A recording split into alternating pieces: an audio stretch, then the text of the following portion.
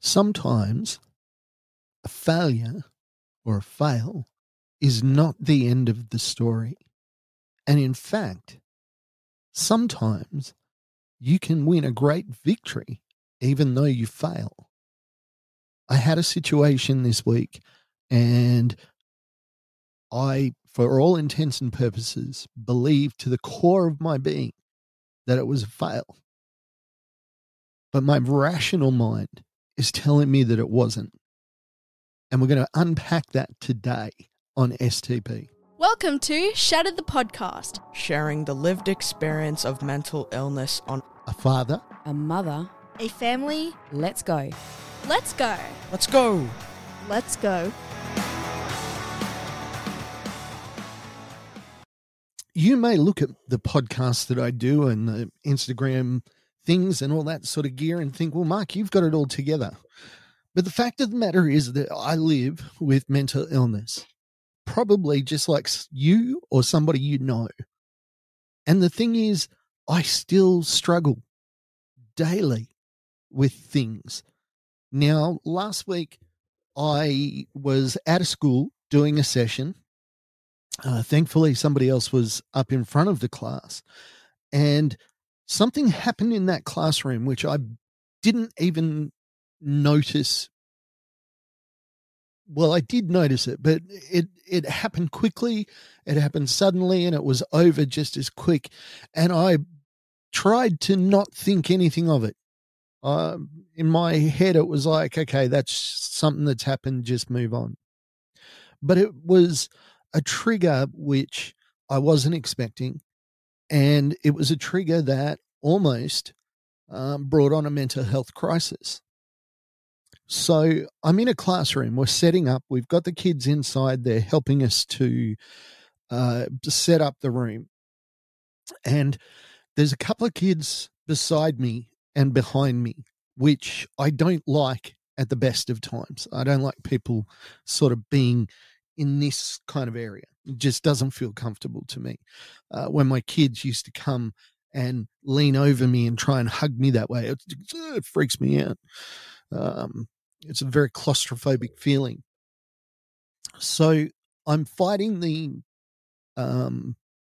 impulse to react to these kids being behind me, but it's so quick that I don't notice when one of them shoves like 3 or 4 kids and they all kind of fall right beside me. I get kind of bumped. I don't get shoved or anything. But I turn around and the person that did it, the only person that's there, says it wasn't me. Fairly innocuous, don't you think? And that was all. That was all. That was all that happened. Problem was for me is I didn't recognize this as a trigger. I really didn't. I had no concept that this was anything but an annoyance because I was annoyed. I was just like, seriously, guys, we're here to talk about mental illness and you think it's funny to shove people? Anyways, we start doing the session. Now, when I start to struggle, the first thing that happens is I get a roaring in my head. It's not voices. It's not people saying anything. It's just a roar. Like a whoo. Actually, that's a fairly good imitation. It feels ominous. It feels dangerous. And when it gets real bad, I can't hear somebody talking in front of me over that noise. I have to really focus. I have to look at their mouth. I have to ensure that I am intent on what they're saying because this roaring is going on in my head. So I sit down at the back of the class and I'm just trying to take a back seat in this session. The other person was the facilitator. I was just there to help them. And then it came to a group activity and I went around to the groups and there was one group I didn't go to. And that was the group that was the shoving group. I didn't think anything of this. I turned around, I went to one group, went to another group, went to the other group. There's the last group. I just turned around, and just went back to my seat.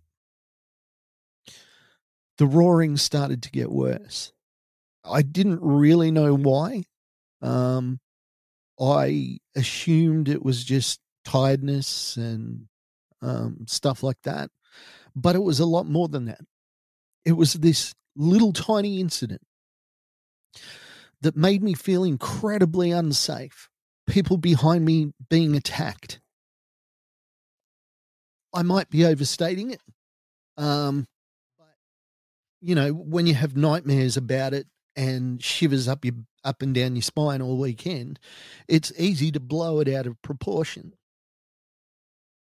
So here I am. The day before, I'd just spoken to the federal police about mental health, my interactions with police. I'd had a massively successful week. I'd been in 3 different schools. I was about to go into another couple of organizations over the weekend, and I talk about living with mental illness. I should have it all together. Don't you think? You kind of think that would be the natural thing of it. But the thing is, I'm living with mental illness, and I can't forget that. I struggle just like anybody else. And that's why I talk about what I talk about.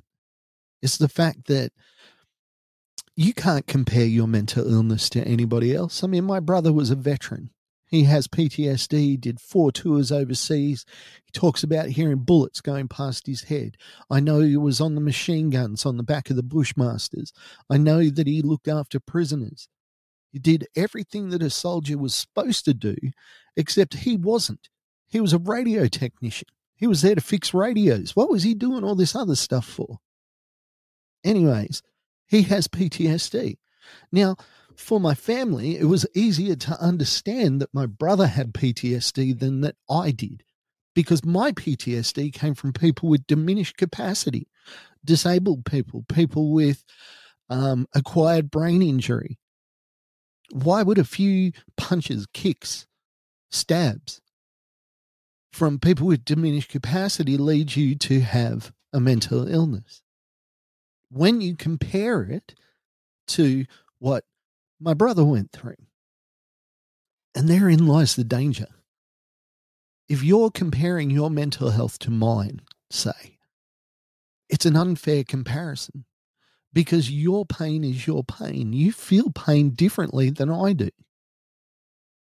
And just because I'm able to articulate it a little bit better, it's come from years of effort and trying. But you got to remember, above all and everything, I am always close to a mental collapse.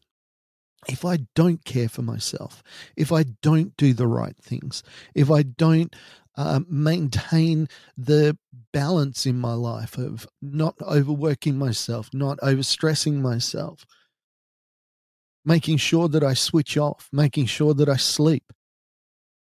If I stop doing these things, if I stop tomorrow, if somebody gave me $1 billion and said, okay, you don't have to do anything for the rest of your life, if I still didn't do those things, I would still be in trouble. I would still be within weeks of a mental health crisis. It's scary when you think of that. That's the truth.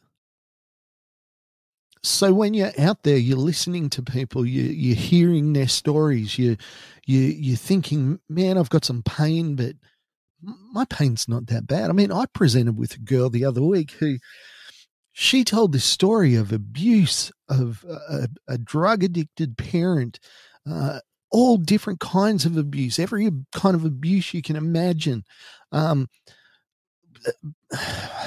Terrible stories. I can't even relate them because, one, because they're not my story, but two, it's too hard to think about what this girl went through.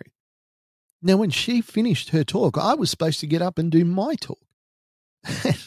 And thank goodness in the place, they asked her a lot of questions, because if she had just said, full stop, I'd like to introduce Mark, get up and go, I wouldn't have been able to go, because I was so in awe of the pain and the strength that she'd shown that my little struggle was nothing compared to hers.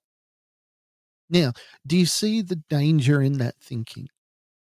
If I all of a sudden say that your mental health is more real, your mental health is more reasonable than mine, I'm negating my own pain. I'm diminishing it. And I'm diminishing myself because I'm comparing myself to that person. I'm saying I am not as good as or as strong as that person because I could not go through what they went through. Well, see, simply, we don't know that. Would I end up the same way if I had been through the same kind of abuse? I don't know. I hope so, but I doubt it. But therein comes the danger of comparing. Her pain is real. Her pain came from a real place. So did mine. No less real than hers. So, I'm in a classroom. I decide I can't do it. I walk outside and every step is like walking through jelly. Every fiber of my being was saying, get back in that room, you sook. This is pathetic. Get back in that room. But I had to sit down with a couple of my leaders, a couple of incredible people. And there was no judgment. There was no shame. There was just, look, we can see you're struggling. What do you need? Are you safe? I'd gotten to a realization that I was in danger before it was close. I had started to hyperventilate, which is the next step. I get the loud noise in my ears and then I start to hyperventilate and then I can't breathe and I get panicked. But I stepped out before the breathing got real bad. My colleagues sat with me. They didn't ask questions. They just talked about, are you okay? What can we do? We need to look after you. You've done a lot over the last couple of weeks. What can we do to help you? It got me in a calm frame of mind. One of them walked out to the car, spoke to me for 20 minutes, just chatting, helping me de-stress, letting me know that everything was okay. Both of these people were stupidly kind.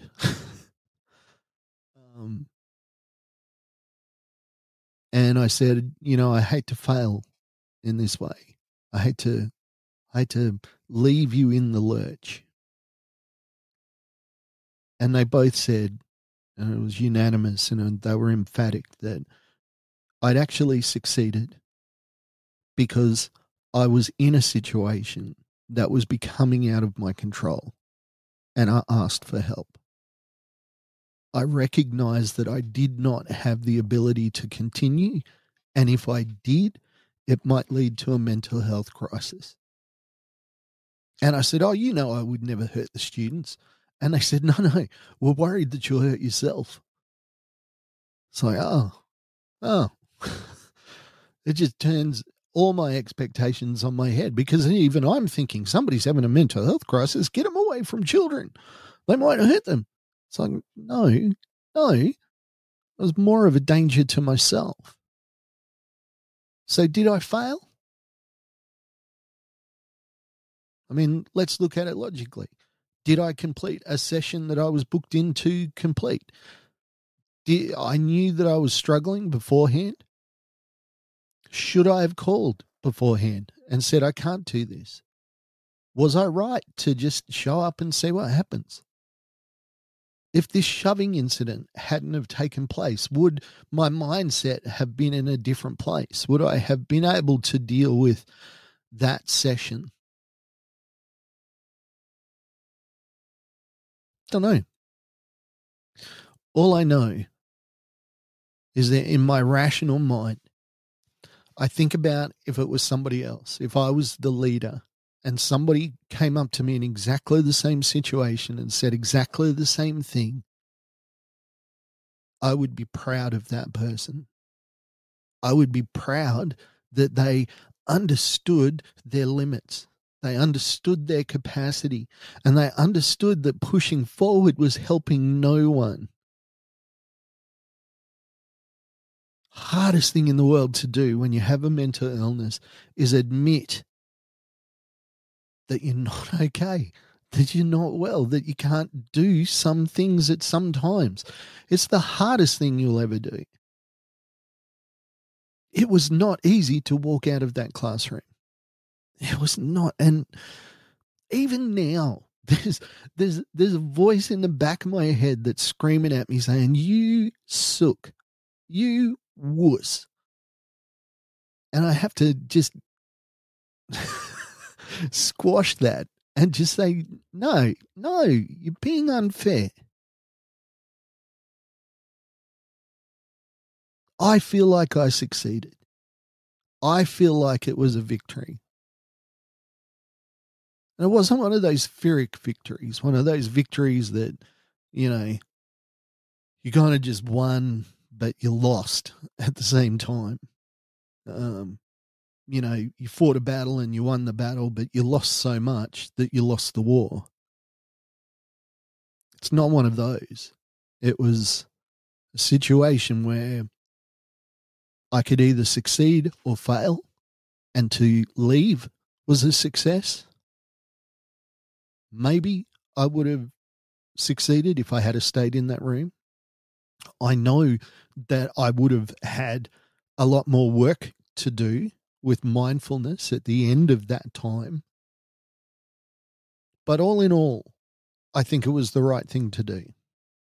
What do you think? I hope that you would have the compassion in your heart to believe the best. That yes, it was the right thing to do. And what it means is I kind of have to take a backward step a little bit. I have to go back and I have to start monitoring what I'm allowing myself to do. I stopped doing that because it didn't seem necessary anymore. I knew that I've only got a couple of good hours in me every day. Anything beyond that is just, it's struggle town. I didn't have to keep as good a check on that as I have at other times. I now know that I have to reinstitute that. And that is a little bit of a backward step.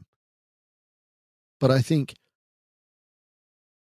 I learned something at the radio station, and it was that you can burn out doing something that you love. You can burn out doing something that you feel like you were born to do. Seems bizarre to me. You know that thing, do what you love and you'll never work a day in your life. Well, that's actually not true. Because if you overwork, if you overextend out of your love and passion for what you're doing, then it can be just as dangerous as not doing it in the first place. Did I succeed or fail? My vote, yes. And I hope that you agree. Hey, I really want to thank you for listening to Shattered the podcast today. Don't forget to subscribe, like, and share. Have a good one. I'll talk to you soon. Oh, big news. I got some big news that I'm going to share with you next week. Bye for now. Thank you for listening to Shattered the podcast. I'd like to thank our producer, Meredith Brosnan, our executive producer, Torian Lau, and the band Adelaide for allowing us to use their song as our theme. Go to shatteredthepodcast.com for more information.